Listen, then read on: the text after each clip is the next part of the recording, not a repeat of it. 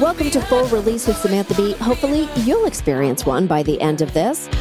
Currently, my late night show, Full Frontal with Samantha Bee, is on a little bit of a summer break, but I will not stop creating content for you, even in the midst of a summer heat that is making my usual panic sweat feel like I just got out of a panic shower. Climate change is very real, dear listeners.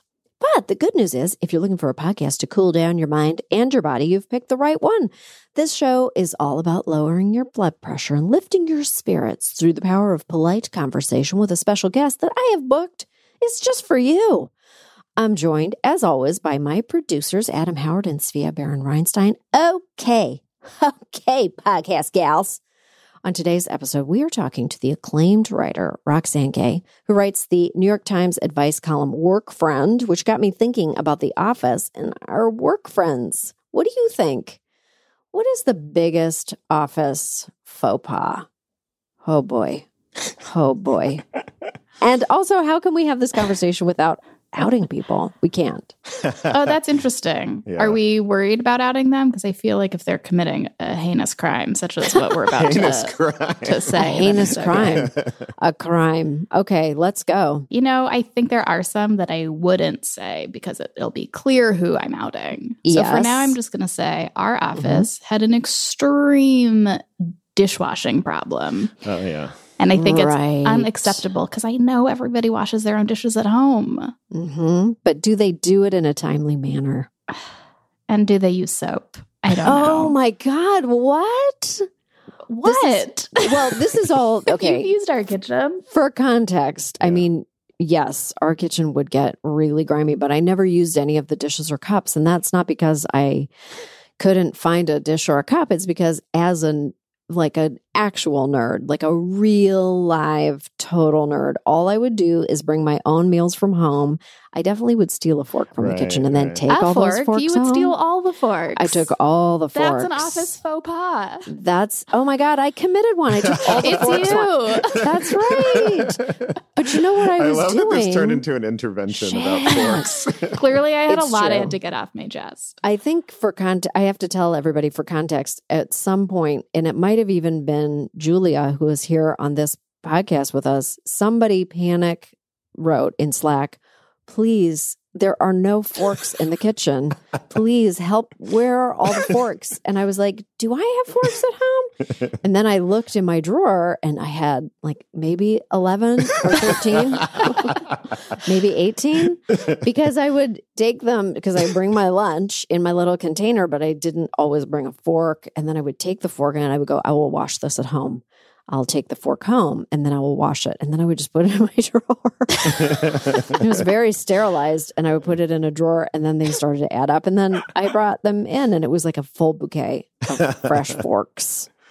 Sorry. How did this did become all about me. I'm sorry. I did wash those things. I think people are not as good with dishes as you think they should be. I'm very good with dishes. It ends up being like a don't ask, don't tell situation. I don't want to know that you're not good at that. I don't want to see how you're doing it. I get that. And I'm very particular about wetness around the sink. I'm actually very intense about it. I don't think there should be droplets. I like my rag clean and hanging over the thing so it can dry. I'd never use a sponge because they're filthy. And so I use a dish rag and it's always dry when I start because I like it to just... And I feel if you have moisture around the taps, your taps are going to rot. It's going to ruin all the caulking around your taps. Mm-hmm. So maybe I was just scrupulously avoiding the sink because I was like, I can't. There's too much food in the trap and I can't look. So I would just go home. I think this is valid. Adam, what's your big... Yeah. Does it, only if it comes back around on me and makes me feel bad. No. You'll feel good because this has literally nothing to do with you. I was thinking everything was bathroom related for me because the men's room at any workplace is always just a seventh circle of hell situation. But so there's already the no flushing and just the general lack of cleanliness. But I really hate conversations in the bathroom. So it's and it comes at you from all different directions. You're at a urinal. Some guys breathing down your neck literally, and you're like, this is not a good time. This is weird that we even do this next to each other. Do we do this? You know, again, using the urinal. Sure. I don't like to talk to somebody that I'm peeing next to. It's just a weird thing. And then the worst is when you're in a stall and these dudes are taking cell phone calls. Yes. And they're not like, oh my God, so-and-so's in the hospital, like whatever. Like there's an emergency, you got to take a phone call, I get it. But it's literally just like, yeah, no, I ordered that on Amazon.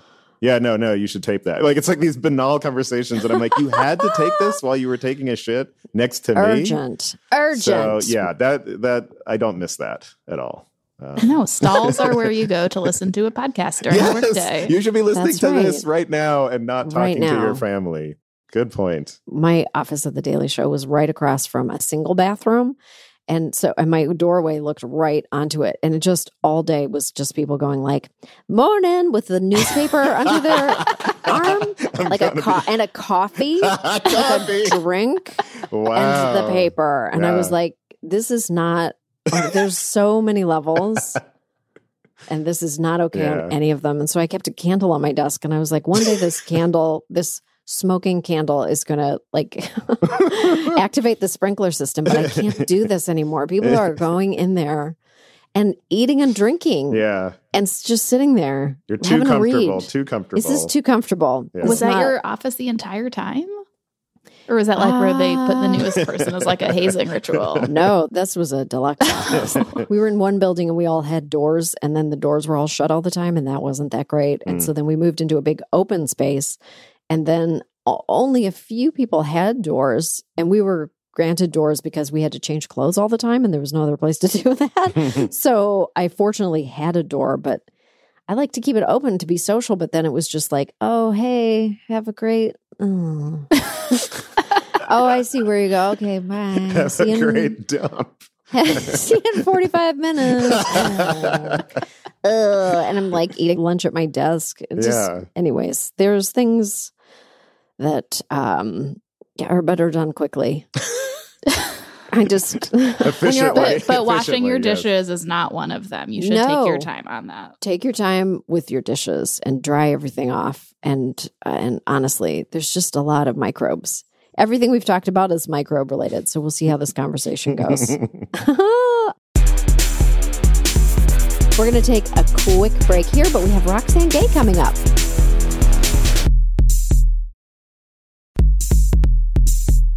Joining me today is the multi-talented, best-selling writer Roxane Gay. You may know Roxane best for her books Bad Feminist, An Untamed State, Hunger, How to Be Heard and Not That Bad, as well as her very hot takes on Twitter. She is very busy these days launching her own imprint, Roxane Gay Books, which will start accepting submissions this summer. So I gotta get going on that long-awaited erotic thriller I've been workshopping in my noodle. Welcome to the show, Roxane Gay. Thank you so much for joining us on this journey. I'm thrilled to talk to you. May I refer to you as my work friend?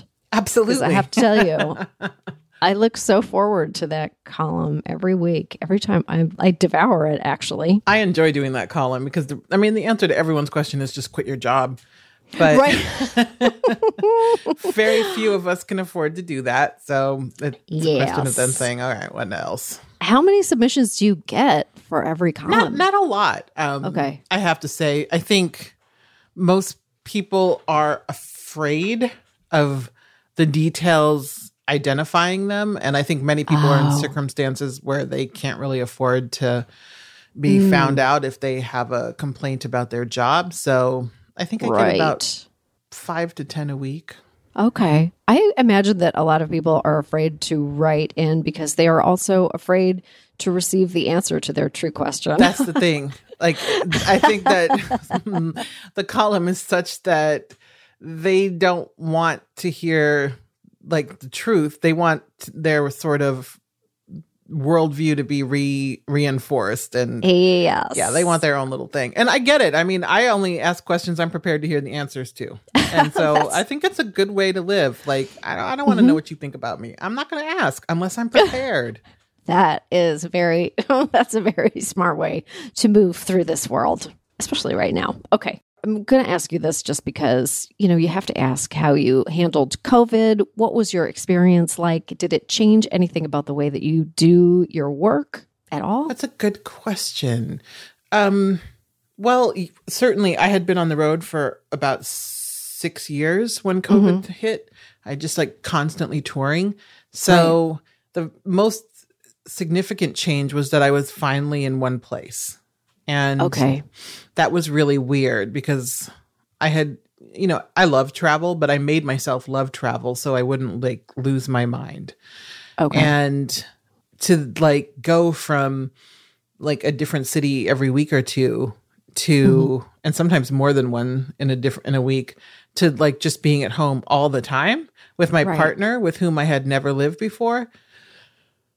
It was different. It was different, but we had agreed a week before things started shutting down to live together, and we were already engaged. So it was on the agenda, but COVID moved it up, and it ended up being great. So my COVID was actually not bad, other than the collective trauma we all dealt with. Sure. Because we have 2 really great houses, and we go back and forth between here and Los Angeles, where I am, and New York, where she's based. And we got a puppy, and it's adventure time. So many adventures. So many adventures. Goodness. She started gardening, and turns out she's really good at gardening. What? Yeah. She started gardening. And this is incredible. Cooking from the garden, totally have our own self-sustainable thing here. Gone full Los Angeles. This is fantastic. So, I imagine it is galvanizing for a healthy relationship. It is. And so many people were have children, which I mean, I love kids. I mean, if we had kids, we'd be, we'd have a lot of fun with them. But when you don't have children, you're not doing homeschooling and play grouping with them. I mean, it's a nightmare. And we also have space. It's not that we live in massive homes, but we're not in a 700 square foot studio. Right. And so when you have space to be her office is upstairs, she has the whole upstairs. My office is downstairs. It's really just super chill because, we're just not in each other's hair all day. That's nice. And so even sometimes when I see her in the evening, it's oh, hi, I missed you. And that's actually great. So that's great. Yeah. Right at the end, I'm going to circle around. I'm going to ask you all about gardening because honestly, my husband started gardening on a survivalist level. He definitely was bringing things out of seed form and making full plants. And he was we have to learn how to live off the land right at the beginning. That's where we got the instinct from, because we saw the sort of weird grocery supply chain issues and just also the fraughtness of having to go out. And so we just thought, well, what would we do? Can we live on the land? And the answer is absolutely not.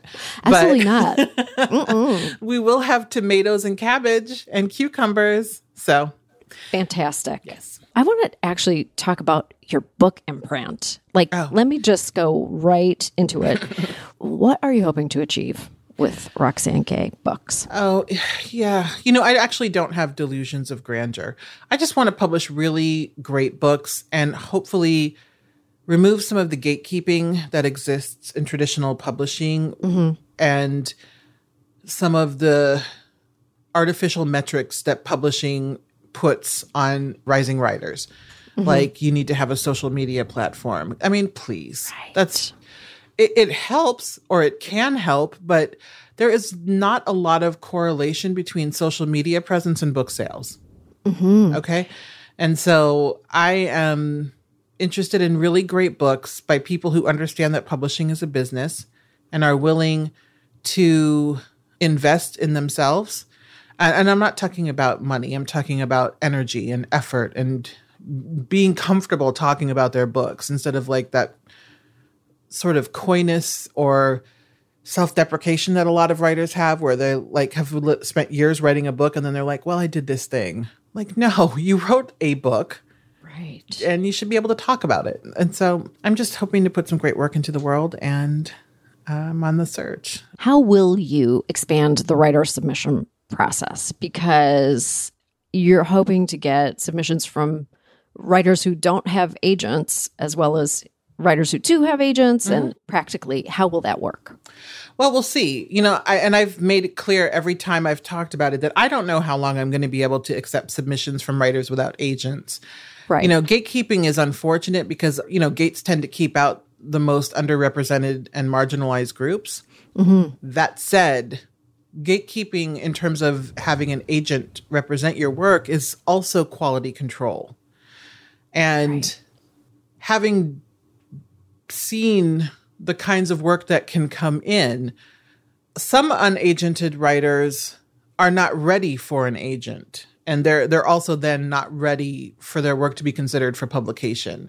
Most publishers implemented the rule that you have to have an agented submission because the sheer volume was just too much. And so if the volume gets to be too much, I'm going to have to probably rethink it, or maybe have staggered, this week, every 6 months is unagented submission week. And I'll give people notice so they can prepare their submissions, but I don't know that it can be a year-round thing. Right. I guess there are ways that you could also limit kind of the scope of the work. Let me see a little slice of it. Give me a sample so that I'm not completely overwhelmed. Yes. And I am actually starting with agented submissions, send the whole book because there's something there.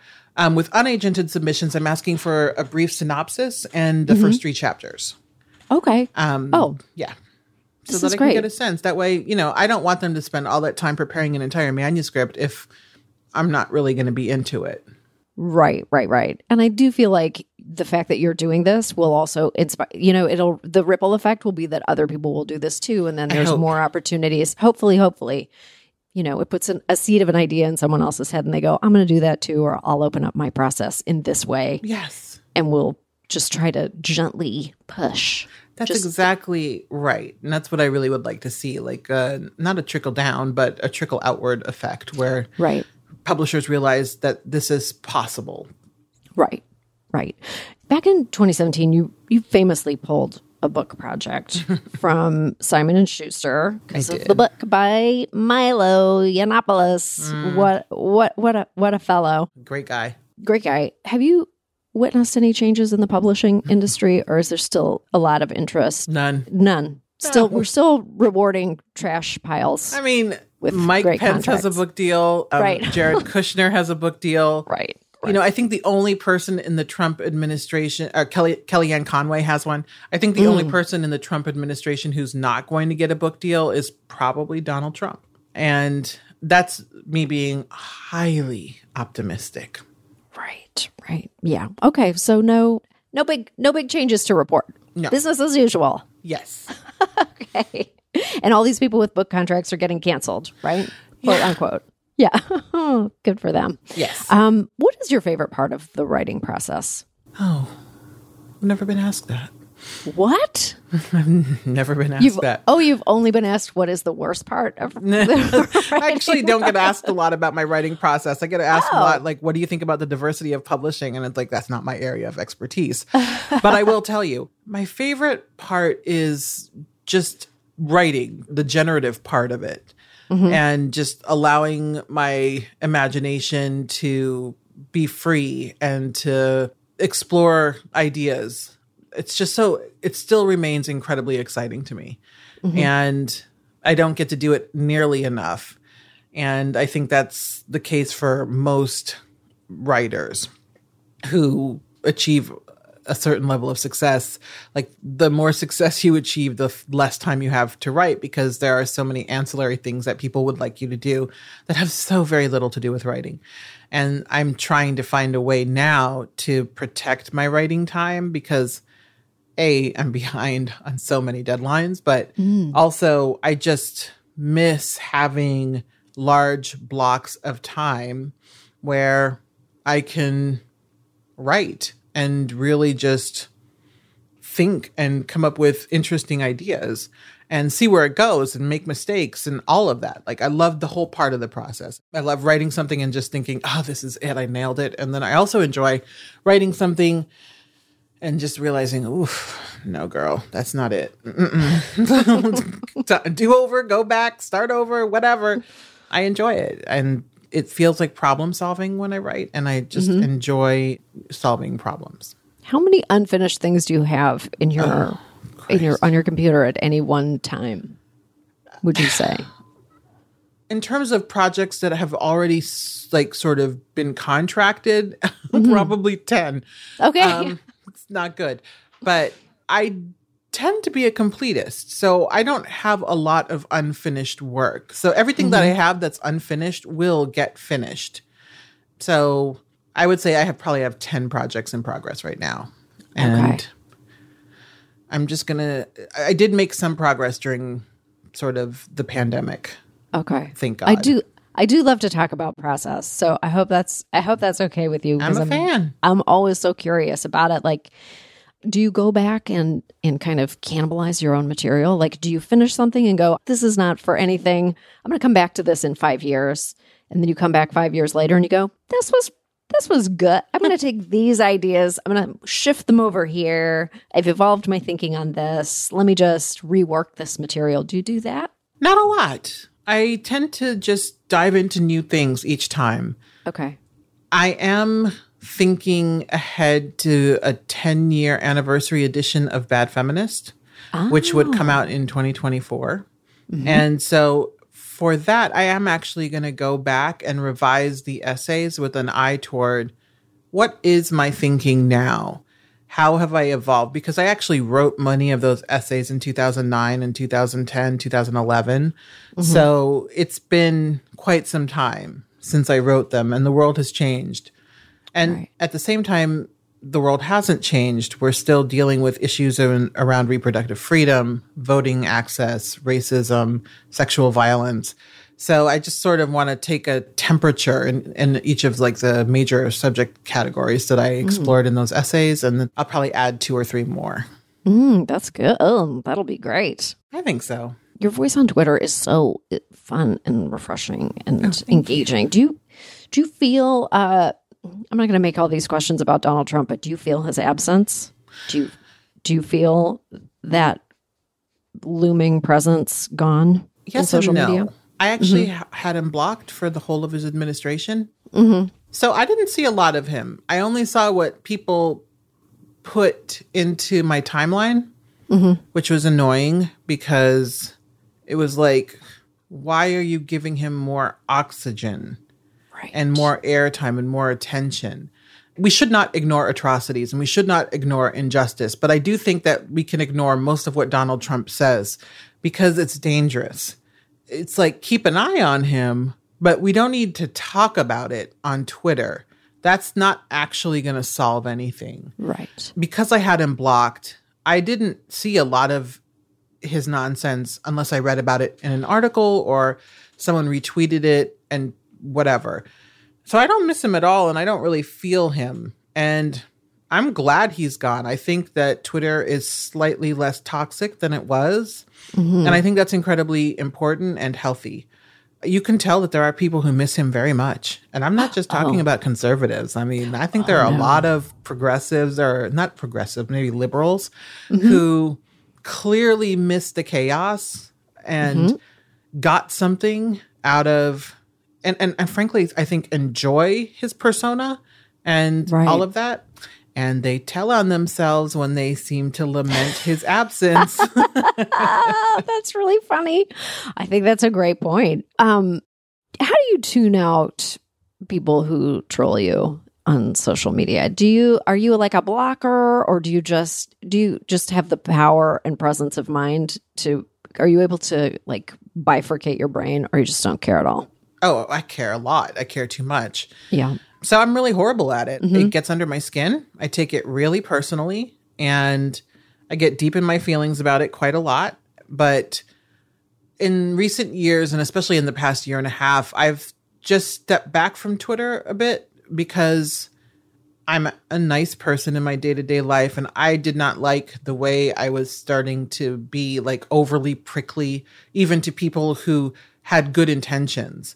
And so when I started to feel not only bad about the way people were treating me, but the bad about the way I was talking to other people, I knew it was time to take a step back and be less engaged. And also my wife is online, but she's not like online with a capital O.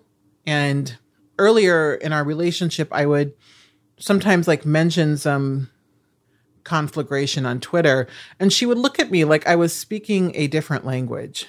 Just like, girl, what are you talking about? Like, and also my parents. And so like, if I can't explain something to them without looking like I am completely unhinged, I recognize, okay, this is not something I need to be spending my time on. And she has encouraged me to be less engaged, like that. She thinks I'm at the stage of my career where it's time to step back. And I think she's actually right. And so it's been actually great. I miss Twitter for what it was when I first started using it. Right. And I don't think I'll ever be able to get back to that except on my secret Twitter account where I have 30 followers. Oh, you have a secret one? I do. I mean, it's not secret. Smart. It's just my name, Roxanne Gay. But that's the one where like my actual real life, I rarely use it, but I only follow and I'm followed there by real life friends.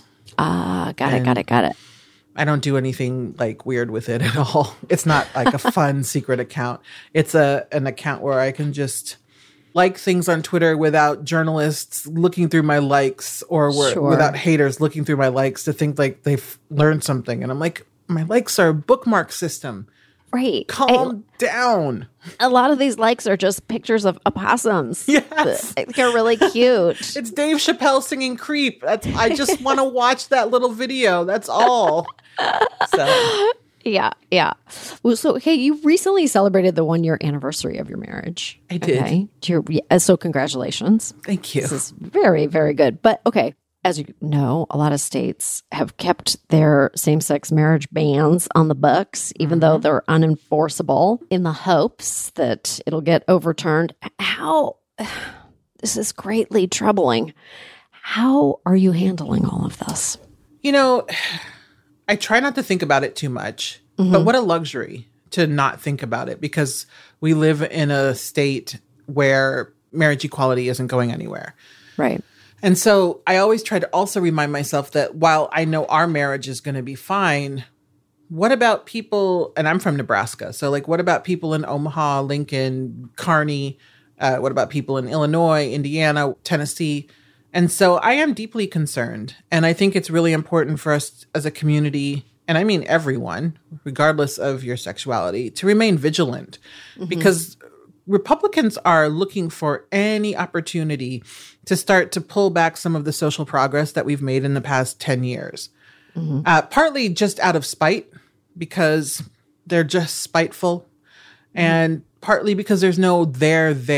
They don't actually believe anything.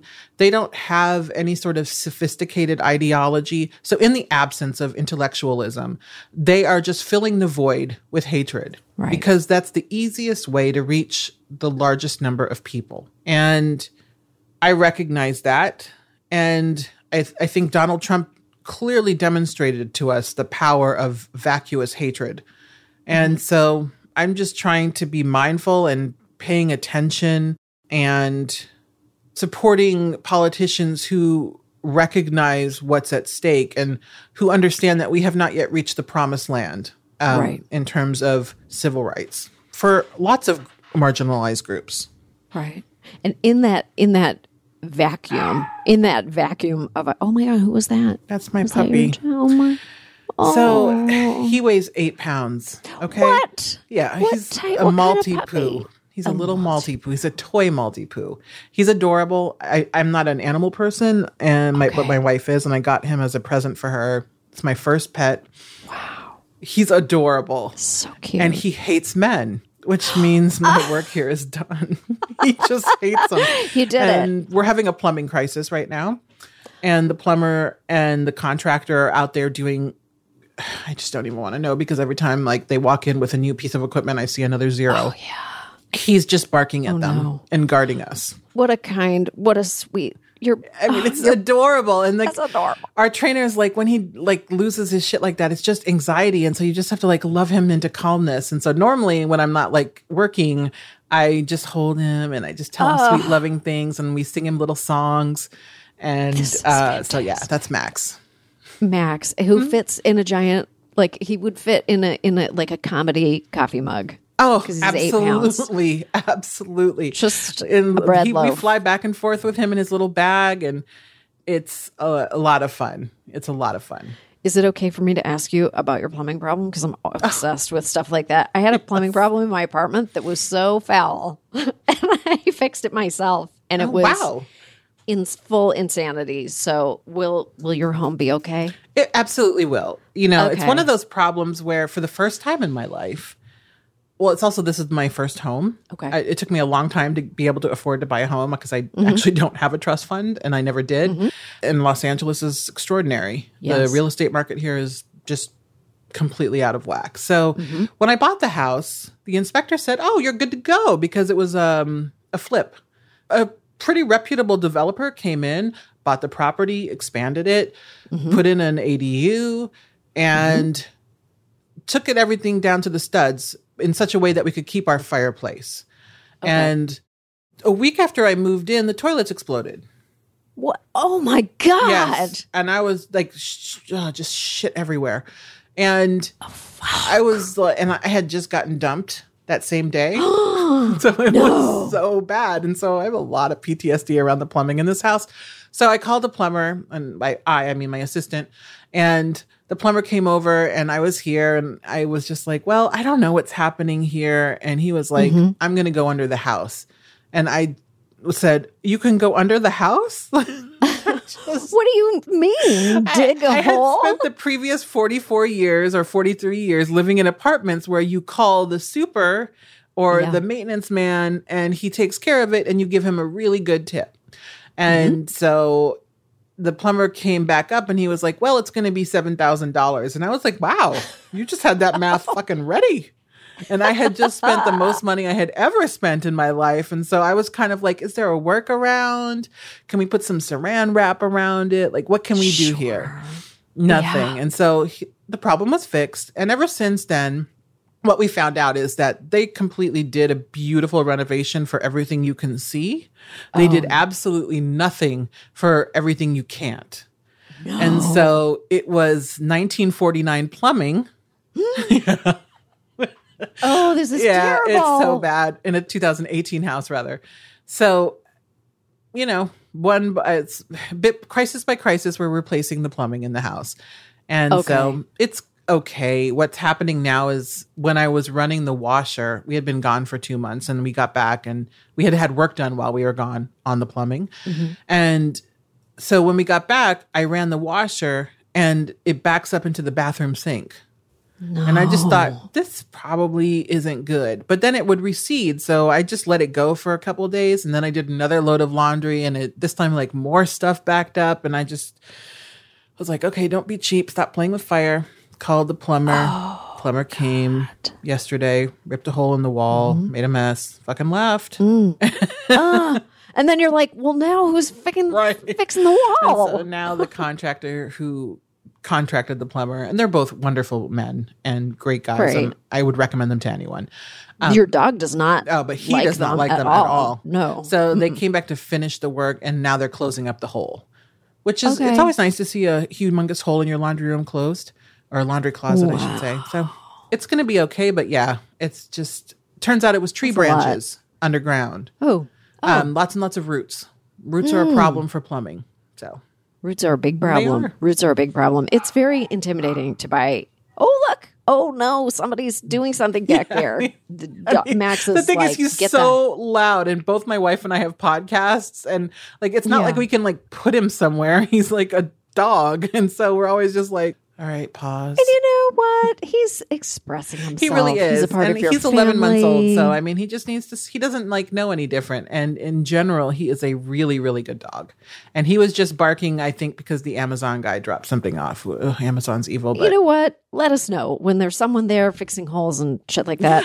There is something so there's home ownership. You know, if you get a chance to own a home, it's an incredible opportunity, and it is the most intimidating thing that I think I've ever done also in my life. And you just go, oh, I'm responsible for this. It's really scary. It never occurred. I mean, it occurred to me, but I didn't realize the extent of the responsibility and just how much stress it would be. And it's such a privilege, and I don't take it for granted. But at the same time, whenever people are like, should I buy a house? I'm just like, no, I don't think it's not for you. It might not be for it's not for the faint of heart. No. You have to and you have to give over to plumbers. You have to go, look, I fucking don't know how to do it. I don't know how to do this. One time, if we ever meet in person, I'll tell you how I reversed the polarity of all the toilets in my apartment building by plunging a toilet. I am actually super ready to hear that story. Oh my God. Damn, that just sounds awesome. I just I pulled everyone in the building's feces into my bathroom. Oh, come on. One time. No. Yep. And then there's me bailing out, and I'm like, children, get mommy a bucket. Just bailing it out with a coffee cup. Anyways. Oh, right. God. I just see a little coffee cup with other people's shit. Just elbows deep. Anyways, that was a great story. I'm glad. I hope all my podcast listeners were up for that. This is life. Well, okay. So we were talking about prior to getting on plumbing, which I think is actually fascinating, and I love. It is fascinating because I can do lots of things when I'm reasonably competent. I can hammer a nail and so on, but there are so many expertises that we do not respect enough. And I'm sorry, but the man who comes and fixes your toilet and goes under the house with all the creepy shit, under the house, to fix your toilet. His rate. I mean, just double it. He does not get paid enough. No. He does not get. I respect the trades because it's not something I can do, and just I recognize what the work is, and also I recognize that some people must be really hard to work for or with. So, yeah. I think those people go through. Do you remember there was? I don't know. It was a couple of years ago. There was a woman who was a cable television installer. Oh yeah, my friend Lauren Huff. That's your friend? Yes.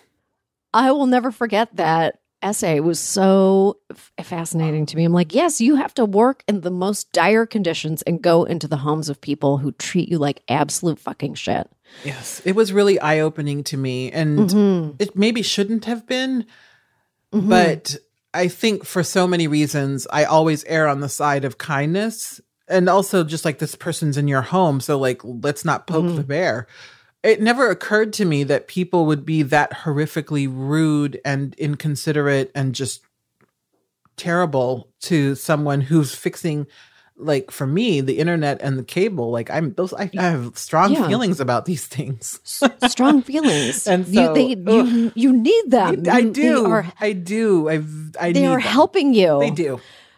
I often really do think that people should be forced for 2 years to work in the service industry. Yes. Because it is an incredible, I waited for a long time. Everybody knows that. It's and it is so, it forms you as a person. It really does. I did bartending and call center work. And call center work also in a different way. I think it's nowhere near as educational or challenging as service work, but people will just because they're not looking at you, they'll say any old thing to you. That is true. They will just say any old thing, and people get really not happy. And this was pre-cell phone era. People get really upset when you call their house phone and they don't want to talk. They're always just like, "Why are you playing on my phone?" And so it's I don't know. Please, I'm just trying to do my job. Make a living. I just want to pay my rent. So just talking about that, intellectual vacuum again, circling back to Republicans for a sec. And so we have critical race theory now, which is the new non-idea boogeyman of theirs. Do you think that we're losing the fight to define it? Are they just doing a better job of defining it to their people? And we're just kind of, I feel like we're just losing so much ground because they're so good at co-opting language and shifting the entire conversation. Why the fuck are we talking about this? They're not even really teaching it in middle schools and high schools. And we're trying to remove it from curriculums that it's not even in at this moment. That's a great question. And the answer is yes, they're winning the battle and we're losing it. And the thing is, we're not even in the battle. Right. And it's really frustrating to me. Republicans do a few things incredibly well. And one of them is branding and message. Mm-hmm. Not only do they develop the message, they stay on message. And all of them do. From the little senator, from a small town in Pennsylvania, all the way up to Mitch McConnell. They stay on message. And it's like they all get the same memo. And quite honestly, sometimes they literally all get the same memo. And there are people like Frank Luntz who develop language. Like he's the guy responsible for the shift from global warming to climate change. Mm-hmm. For years and years and years, it was global warming. And now climate change is genuinely part of our vernacular. Right. And, they come up with death tax. And so they are really good at taking policy that they don't like and coming up with names that would make anyone who's not going to do any research, which is most people. And I don't mean that in a mean way. It's just the reality is like most of the time, we're not going to look things up. We're just going to be like, oh, it's a death tax. Well, I don't want that. I don't want to be taxed for dying. Terrible. And so we don't do that. We don't have any sort of like counteroffensive. And until we do, we are going to lose the messaging war. And we lost critical race theory the day they introduced it, and we didn't push back and say, this is a school of thought that is discussed and studied at university levels, but it is not happening anywhere else. Critical race theory is not what they're saying it is in any way, shape, or form. What they've done actually is rebrand critical race theory as racism. And my God, wow, what a feat. And they did it in less than 3 months. Less than 3 months. It's less than 3 months. It's horrible. Horrible and remarkable. It is. It is truly remarkable. And it's just incredibly frustrating to see the Democrats and liberals more broadly just sort of standing on the sidelines looking befuddled as if, and then really just throwing their hands up and saying, well, there's nothing we can do here. Right. Oh, well, we'll think of something else another time. Yeah. Like what? What? And I'm like, no, we won't, because the next time this happens, they're going to win again. And this is going to happen next week. Yes. There's like 10 more things coming down the pipeline for us to be horrified by. Absolutely. How has the Biden administration surprised you in ways that are like in positive ways or negative ways? Have they surprised you? They have. I was not super keen on the Biden administration simply because I felt like it was time for a truly progressive president, and we had a really good field of candidates. Julian Castro, Elizabeth Warren, who I was very excited about. Yeah. There were some great candidates. And so when they went with the old white guy, I just thought, oh, here we go. But, once he was a nominee, I was totally down. And I also thought that his choice of Kamala Harris as vice president, even though she's also not my first choice, was also good. And I've been really impressed so far with how he's put more progressive legislation forward than I would have expected him to. And I think that his economic recovery plans are interesting and have a lot of really good ideas in them. And so the thing is, that's a low bar, but still, I think it's important to acknowledge it. And I think that his administration is, Max, I like it. It's so I'm sorry. You guys are going to have little, I think it's you great. know what? You're just going to have a little dog barking in the background. It's all good. It's fine. I wish my cat would come in here and listen to this and have something to say in response. That would be great. And they could just have a little conversation. Just a full animal conversation. Just going crazy. I told my wife to take him, and she did. And I think he escaped. Because she's upstairs. Also, she's teaching right now. She is. Yes, she is. But it's fine. I think that the Biden administration has made some good moves. I think that, of course, they've also made some mistakes, but I would think that, but yeah, I'm encouraged, and I'm really interested in just seeing, like, how do we prepare now for 2024 and 2020, 2022, the midterms, because so many people are throwing their hands up and are like, it's already lost. And I just think, no, it's only already lost if you don't do anything. I think that we have some opportunities here to maintain power and maybe even get a few more seats in the Senate. And so let's act like it. Yeah, it's definitely a lot closer than I want it to be. Yes, because absolutely. It would be so nice to have like a little time off from worrying and thinking about this stuff. But oh well, that's not the world we live in. But there's time to get shit done. People are out there really doing the work, like still right now, even if nobody wants to talk about them. Yes. And all of the hard work they're doing. People are doing a lot of hard work. And unfortunately, again, Republicans know how to be on message. They were basically shellacked in some unexpected places. And even though it wasn't a shellacking in Georgia, they thought they should have won in Georgia. Right. And they didn't. And that was really encouraging. And they're doing everything in their power to ensure that the people who voted in 2020 can't vote in 2022 and 24. With these really draconian voter suppression laws. And so there's so much work to be done. And I don't think we can afford to just either be complacent or give up prematurely. I think there's a lot of fight to be had. And I think there are a lot of organizers on the ground in a lot of these purple and battleground states who need to be supported in the same way with the same amount of energy now. And so, if you have money, get out those checkbooks. So on a scale of no fucks to like all the fucks, what's the right amount of fucks to give? Like medium, give some fucks. You don't have to give them all the time. No, I think that people should give a lot of fucks. I do. I think that you should allow yourself to not care sometimes, just to decompress or to recharge or whatnot. But I think that it has at times been fashionable for people to not care about anything and to be nihilistic. And I myself have been nihilistic at various points in my life. But I think it's important to care and give a few fucks. I do. And I think that the more we all give a few fucks or a lot of fucks, I think the better, like, collective effort just goes a long way. Give a good amount of fucks and then one extra fuck. Yes. For good measure. Yes. And then take a quick break. Yes. But then come back to it. Yes. And while you're taking that break, I think you're going to find more fucks to give. You will find more. You will always find more.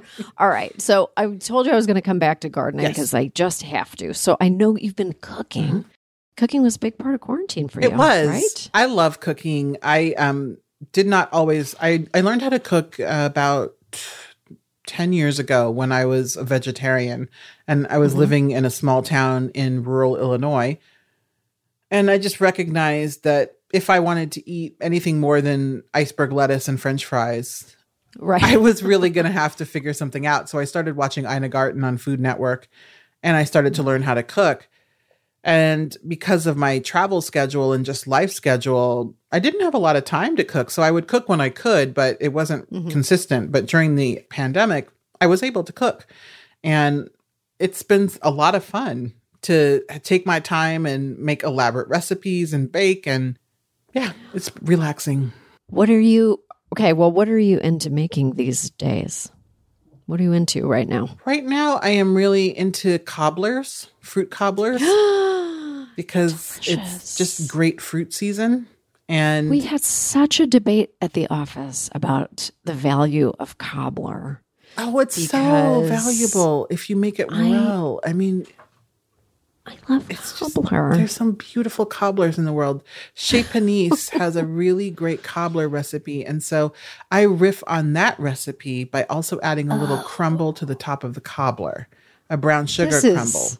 And it's delicious. And fresh blueberries, fresh cherries, fresh peaches. Like, take your pick. There's a lot going on. But I understand why cobbler may not be for everyone. Some people don't like hot fruit. Some people don't like hot fruit, but I don't understand those people. I don't either. And I enjoy hot cherries. I love hot cherries. Hot sour cherries are my favorite. I read a recipe recently, and we can. This is going to be the last thing we have to end on cooking because I love to cook too. And I read a recipe for blueberry cobbler with like crumbly top with cornflakes crunched into it. Really? Yes. That sounds like a delicious kind of like amount of texture, like a little extra.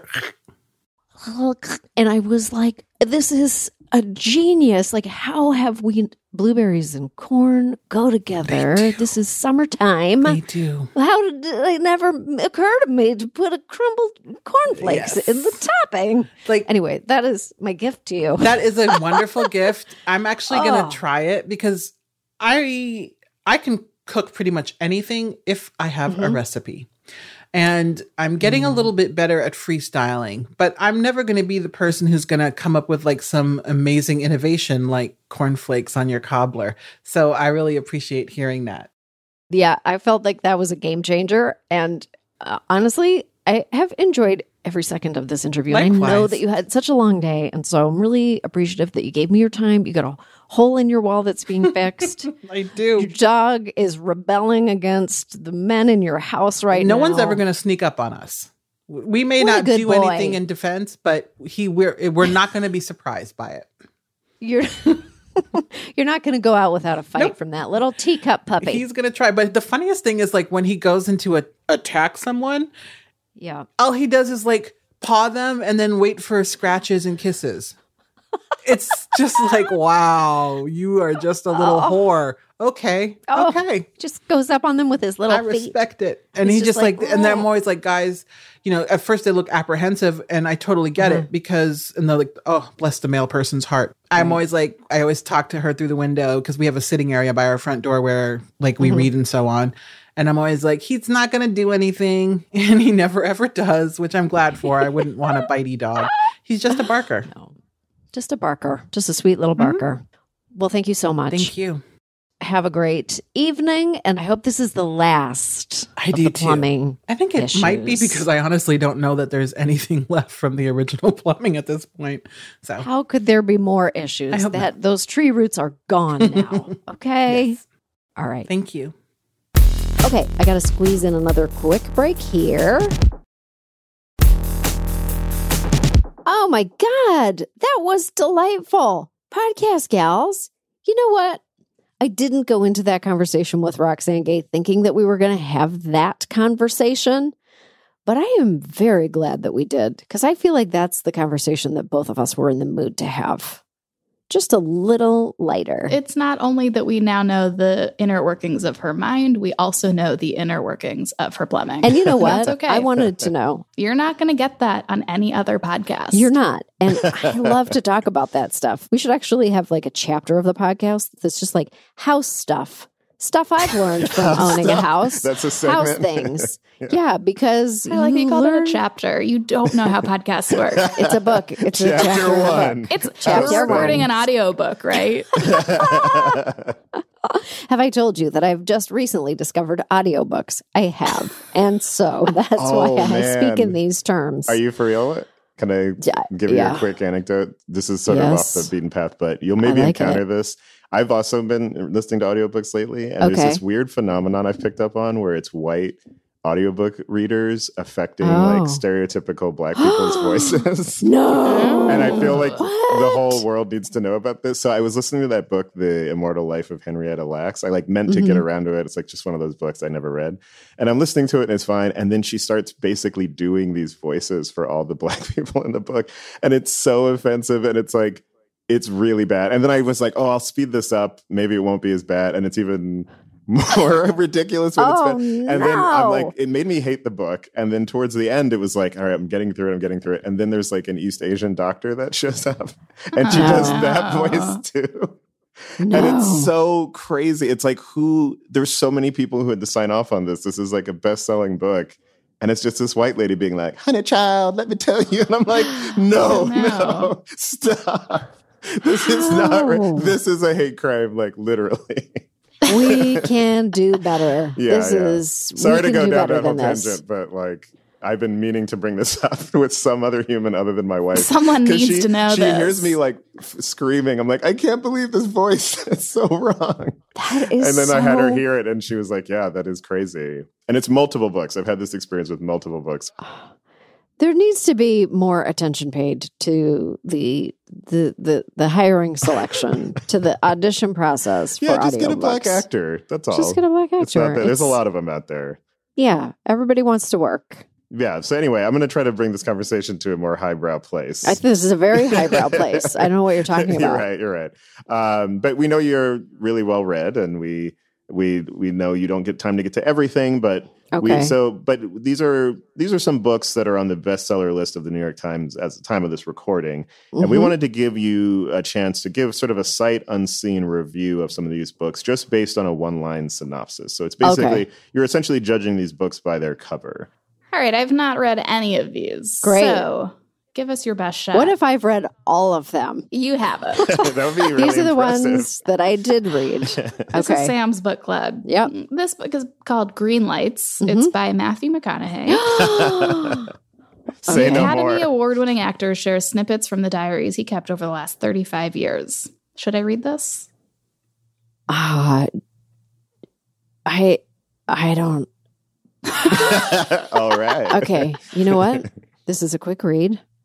I think you should read this. I think you should read this with, like on a lounge chair or a hammock. I would say hammock reading for sure. Yeah. Nice. Hammock. I think you should just dog ear the sexy parts. There'll be a lot. It's mostly sexy parts. I'm going to come back to those. And working out or whatever. It's like there's a lot of. Yeah, and then I took my shirt off. There's a lot of that. He was shirtless while he was writing it. He was shirtless while he was living it. I think he's a very nice person, and I bet you he has some really fucked up stories. I would read this. This is a pina colada book. I guess that's not really like a drink that I would choose for him, but that's a drink that I would choose for me. Yeah. And you must be in a shady place. Definitely read. You know what? I read the Jessica Simpson book and I loved it. So Sam, that's not on our list right now. Well, good, because it's really, it should be, because it's actually really good. Okay. Really, really good. So Not a Nice Guy wrote the next book. It's Killing the Mob by Bill O'Reilly and Martin Dugard. So it's the latest in his Killing series. It's the 10th in his Killing series. This one's about organized crime in the United States during the 20th century. Do not read this book. That's my review. Don't give this guy any more money. I don't care if it's good or it's bad. Series. Oh, yeah. He's got like Killing Reagan and Killing Lincoln. It's like this weird thing with killing and assassinate. I don't know why that's his bit. I guess he's just an angry dude, but he's just don't even give him the $1 that he'll make off this book sale. Or actually, he'll make more off of it if it's in hard copy. It's a hardcover. He'll make like $12 or something. So wait for the audiobook to be read by a black man. I'll read it if they pay me. You read it. Yeah. Perfect. Yeah. Okay. All right. This book is called Sully. It's by John Grisham. Samuel Suleiman receives a basketball scholarship to North Carolina Central and is determined to bring his family over from a civil war ravaged South Sudan. I don't like our chances with the audiobook.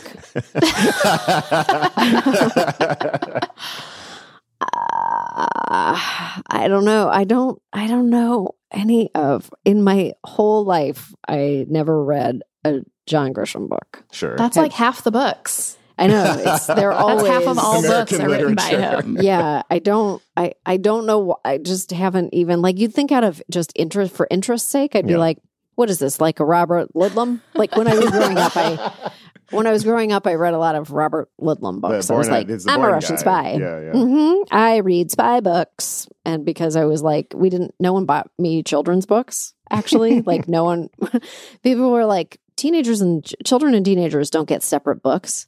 We have the Thornbirds or we have Robert Ludlum. Take your pick. Or we have a biography of Lady Bird Johnson. Which one do you want to read? So I read the spy books, the John le Carrés. So what is John Grisham? Is it like action stuff? Well, you've seen some of the movies, right? Like The Firm and The Pelican Brief. He tends to do legal dramas. Yeah, I don't know if this person's a lawyer, but okay. Yeah. All right, well, we'll try this next one. I guess my review is, haven't we already read this? But this seems yes, that's different. Fair. Yeah. I think this seems different. Sure. I don't want to hear the audiobook. That much I know. All right, so this next one is called Freed, and it's by E.L. James. It's the final chapter of the 50 Shades of Grey trilogy. This one delves into the wedding between Christian Grey and Anastasia Steele. So it's the conclusion of the 50 Shades of Grey saga. Okay, my review of this book is, how the fuck did you get through all the other books? Are you serious?